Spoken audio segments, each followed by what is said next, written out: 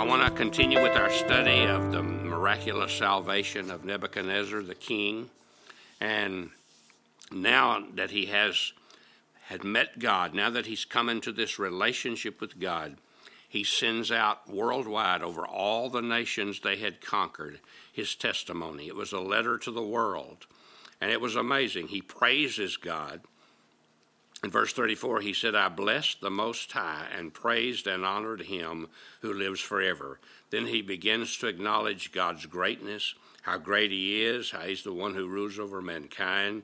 In chapter 4, verse 37, he says, I praise, exalt, and honor the God of heaven, for all his works are true, and his way is just, and he is able to humble those who walk in pride. His heart is literally filled with praise. And whereas before it was filled with pride about himself, pride about his achievements, pride about his kingdom, now he was filled with praise for God. And he was full of self before, now he's full of God and God's love and God's mercy. And he acknowledges not that he's the great ruler, but that God's the great ruler. Before he thought only about what he wanted, and now he's thinking about what God wants. And that's what happens when we come into relationship, really into relationship with Christ. We begin to have a whole different perspective, and we begin to see what really matters, and we begin to be a part of it. I wonder if you praise God very much for what he's done for you. Almost every day I try to give a little praise to him for my life and for my salvation and for all that has ensued because of my relationship with him. Everything in my life that's worthwhile has come out of my relationship with him. And it's so easy to take it for granted. It's so easy just to sit back and enjoy it. It's so easy just to forget to say, thank you, God. Thank you for what you've done for me.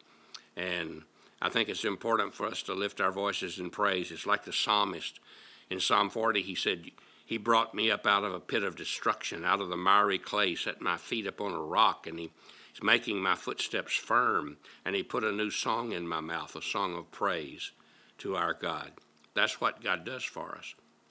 And Jesus said, what does it profit a man if he gains the whole world and forfeits his soul? Nebuchadnezzar was on his way to gaining the whole world and losing his soul. But God loved him, and God showed mercy to him, and God reached out to him just like he does to each person. And finally, he brought him low enough that he could lift up his eyes and cry to the God of heaven. I like the way Jeremiah puts all of this in Jeremiah 9, verses 23 and 24.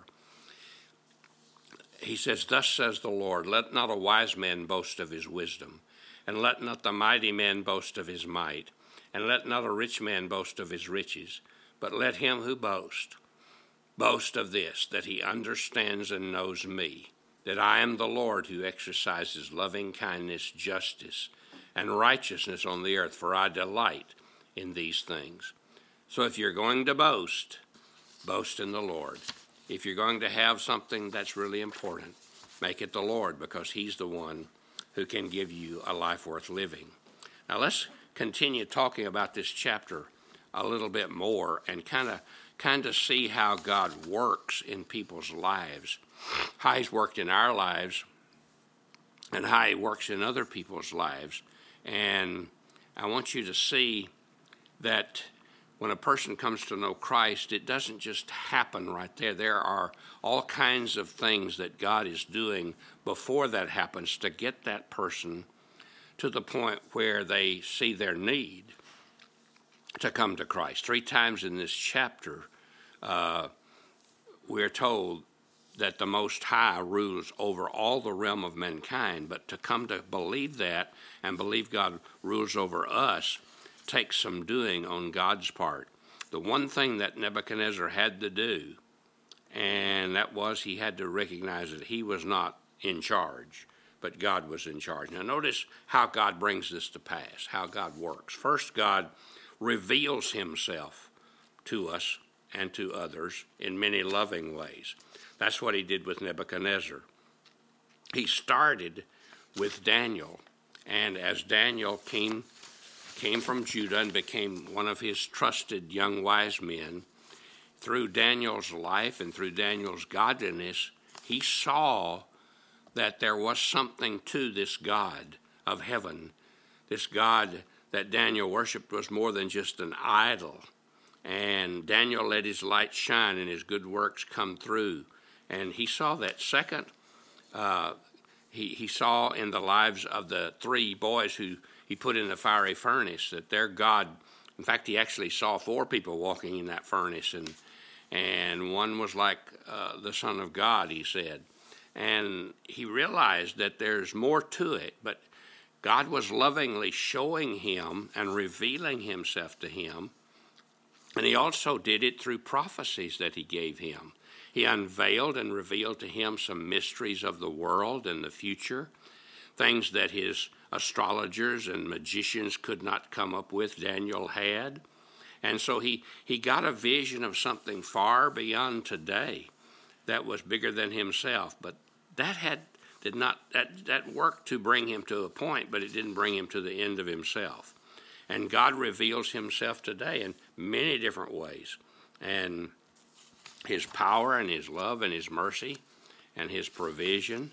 But for still many people, that's not enough. He has to go even further, and there has to come to pass something of a different nature in their lives to bring them to the point where they're willing to surrender. Also, I want you to notice if revelation like this is rejected, then God turns to warnings. First, God warned through circumstances. And the scripture tells us in chapter 4, verse 45, that he was at ease and flourishing in his palace. Then God caused him to have a dream. The dream shook him up. The dream kind of gave him some sense of concern, and he became frightened and alarmed through that dream. The dream was something that God used to warn him. And David, when Daniel interpreted the dream, I mean, it really warned him.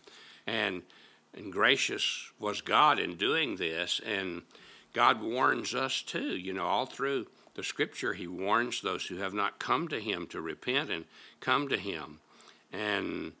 But here's what Daniel said to him: "O king, may my advice be pleasing to you. Break away now from your sins by doing righteousness, and from your iniquities by showing mercy to the poor." And Daniel encouraged him. Daniel challenged him to get his life right with God, and that repentance was necessary, and that he needed to repent, and he needed to turn from his sins, and he needed to turn to God and let God completely take over his life. And that's what God's saying to us today, that we recognize his revelation. We don't reject what he has given us in the way of revelation and warnings. And we'll talk more about that tomorrow. I hope you'll be